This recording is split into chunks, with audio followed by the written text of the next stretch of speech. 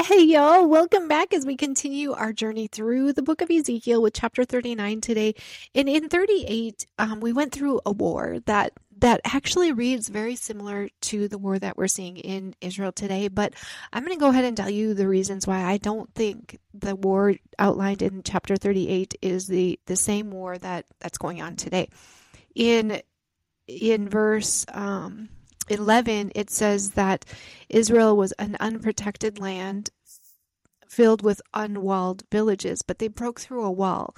I don't know, I could be wrong about this. I'm just going to give you my thoughts. I've been meditating on this all weekend, and it says that they were living in peace. They haven't had total peace. There's been turbulence, and there's been war and rumors of war, and now we have this huge war. And again, it reads very similar to this, but I think this is another war that's coming after a peace deal is signed. I really do. I feel like this is the 3.5-year war that comes. And then at the end of this is the other reason I think this is a separate war that's still yet to come. God says he's going to make himself known to all the nations of the world, and they're going to know that I am Lord. And we know that's going to happen when Jesus returns. And we know that there's a whole lot of the tribulation period that's still coming. I could be totally wrong. I'm just telling you what God's impressed on me, where I'm at right now as I read the scriptures. And in that note, we're going to go ahead and continue in that vein. And the other reason I'll tell you why is because the very last verses of chapter 37 speaks about when his temple is built among them forever, when Jesus reigns among them forever, and the nations know that he is the Lord. And he's talking about the eternal kingdom, the eternal temple. And then he goes into the message for Gog, the enemy force, evil, the satanic force behind evil and wickedness. And he speaks directly to that evil and says, look, I'm going to conquer you, and there is a war coming, and it may look like you've got the upper hand, but just wait, because I'm going to show you my power. And we'll see what happens. Obviously, God knows, not us. I trust God entirely, and I will say I don't know for sure. That's always my fine print. This is just what I'm seeing when I read the scriptures at this point in time, from what I understand throughout scriptures and from what I've read and where I'm at right now. So with that note, we're going to continue in 39, which is also about Gog. So that's why I wanted to give you the backdraft of what we just read and what we're going to be reading next. In verse 1, Son of man, prophesy against Gog. Give him this message from the sovereign Lord. I am your enemy, O Gog, ruler of the nations of Meshech and Tubal. I will turn you around and drive you toward the mountains of Israel, bringing you from the distant north.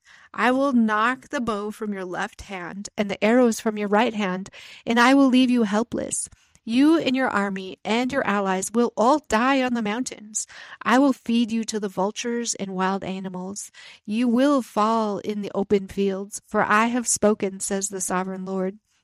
And I will rain down fire on Magog and on all your allies who live safely on the coasts. Then they will know that I am the Lord.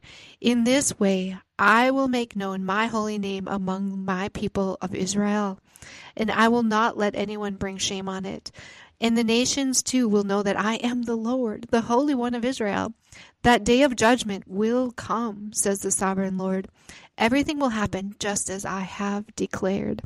And I'm going to pause there a second, because remember who Ezekiel is talking to. Ezekiel is talking to the Israeli leaders who are in exile and who have just seen their city, Jerusalem, and their temple completely destroyed, completely taken over. So this is a hope of not only is God going to restore and set you free so you can rebuild the temple, the faithful remnant who stand firm in God, they will be set free and they will rebuild the temple, but he gives them an eternal hope too, that there is going to be an eternal victory that is going to be coming forth through the hand of God. And we'll continue here in verse 9. Then the people in the towns of Israel will go out and pick up your small and large shields, bows and arrows, javelins and spears, and they will use them for fuel. There will be enough to last them 7 years. They won't need to cut wood from fields or forests, for these weapons will give them all the fuel they need. They will plunder those who planned to plunder them, and they will rob those who plan to rob them, says the sovereign Lord. And I will make a vast graveyard for Gog and his hordes in the valley of travelers, east of the Dead Sea. It will block the way of those who traveled there, and they will change the name of the place to the Valley of Gog's Hordes. It will take 7 months for the people of Israel to bury the bodies and clean the land. Everyone in Israel will help, and it will be a glorious victory for Israel when I demonstrate my glory on that day, says the sovereign Lord.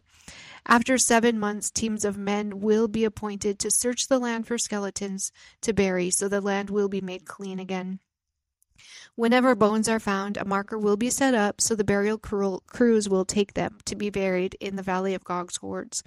There will be a town there named Hamona, which means horde, and so the land will finally be cleansed.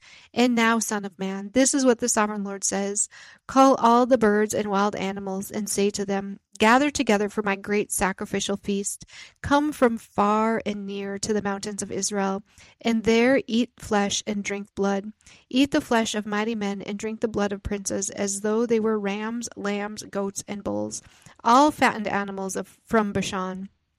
Gorge yourselves with flesh until you are glutton. Drink blood until you are drunk. This is the sacrificial feast that I have prepared for you.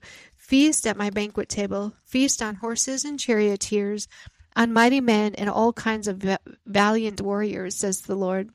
In this way I will demonstrate my glory to the nations. Everyone will see the punishment I have inflicted on them and the power of my fist when I strike. And from that time on the people of Israel will know that I am the Lord their God. The nations will then know that Israel was sent away to exile. It was punishment for sin, for they were unfaithful to their God. Therefore I turned away from them and let their enemies destroy them. I turned my face away and punished them because of their defilement and their sins. So I'll go ahead and finish the chapter and then we'll talk about it. So now this is what the Sovereign Lord says. I will end the captivity of my people. I will have mercy on all Israel. For I jealously guard my holy reputation. They will accept responsibility for their past shame and unfaithfulness after they come home to live in peace in their own land with no one to bother them. When I bring them home from the lands of their enemies, I will display my holiness among them for all the nations to see.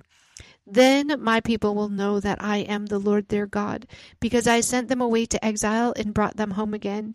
I will leave none of my people behind, and I will never again turn my face from them, for I will pour out my spirit upon the people of Israel. I, the sovereign Lord, have spoken. He's going to pour out his spirit on his people.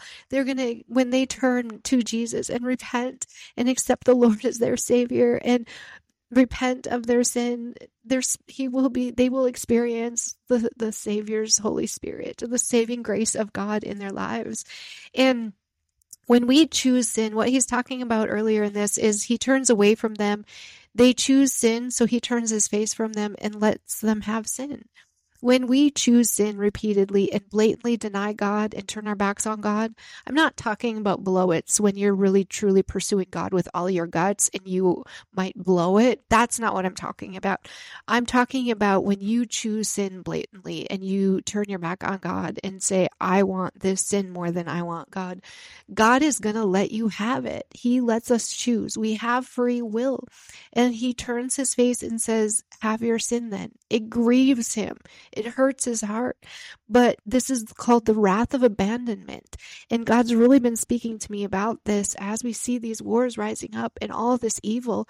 People keep choosing sin, so he lets people have their sin. And this is the full effect of sin. This is the full ugliness of sin that we're seeing take place.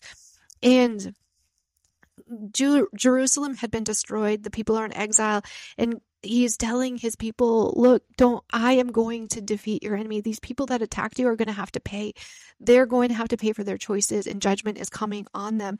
And he's going to bring forth that judgment on Babylonia. They are going to be struck down. And they were struck down. And God's defeat of Gog and Magog is an event for all the nations to witness. It says, when God defeats evil and it is completely conquered, for the record, evil has already been defeated. Satan has been defeated. We live in victory. But Satan is still wandering about on the earth. He still has this time right now on earth. And this is our time to decide if we're going to choose God or if we're going to choose evil. And it's our choice. And God desperately cries out to us and wants us to choose him. But this is our time to choose. And when the time is up, the time is up. Then the time ends and it's finished and judgment comes. So we desperately have to choose now. He's being patient so that more people can turn to him and repent. But there's a day coming when sin and evil is going to be bound up. I shouldn't say defeated because the devil's already been defeated. Jesus defeated the devil on the cross. But he's going to bind the enemy and he will be thrown into the gates of hell, will hold him and he will be bound there. And all the nations are going to witness and God's name is going to be magnified and all the nations will view it and they will see God and they will know God is God and everything is true. And those who choose God, the faithful remnant that stands firm, they're going to be filled with an overwhelming celebration, and we're going to live and thrive with God for eternity. And he's speaking into the current situation of Jerusalem as well as the future throughout these texts and the coming of the Lord. And we're going to be getting into Revelation at some point, but I do want to say, make sure you know the voice of God. Make sure you know the character of God, because I don't know for sure what's going on in Israel. If that is like, God is the only one that knows his perfect timing. And there is a lot of wars. There are a lot of things that could lead us to believe that these are the opening of the keys of the last days.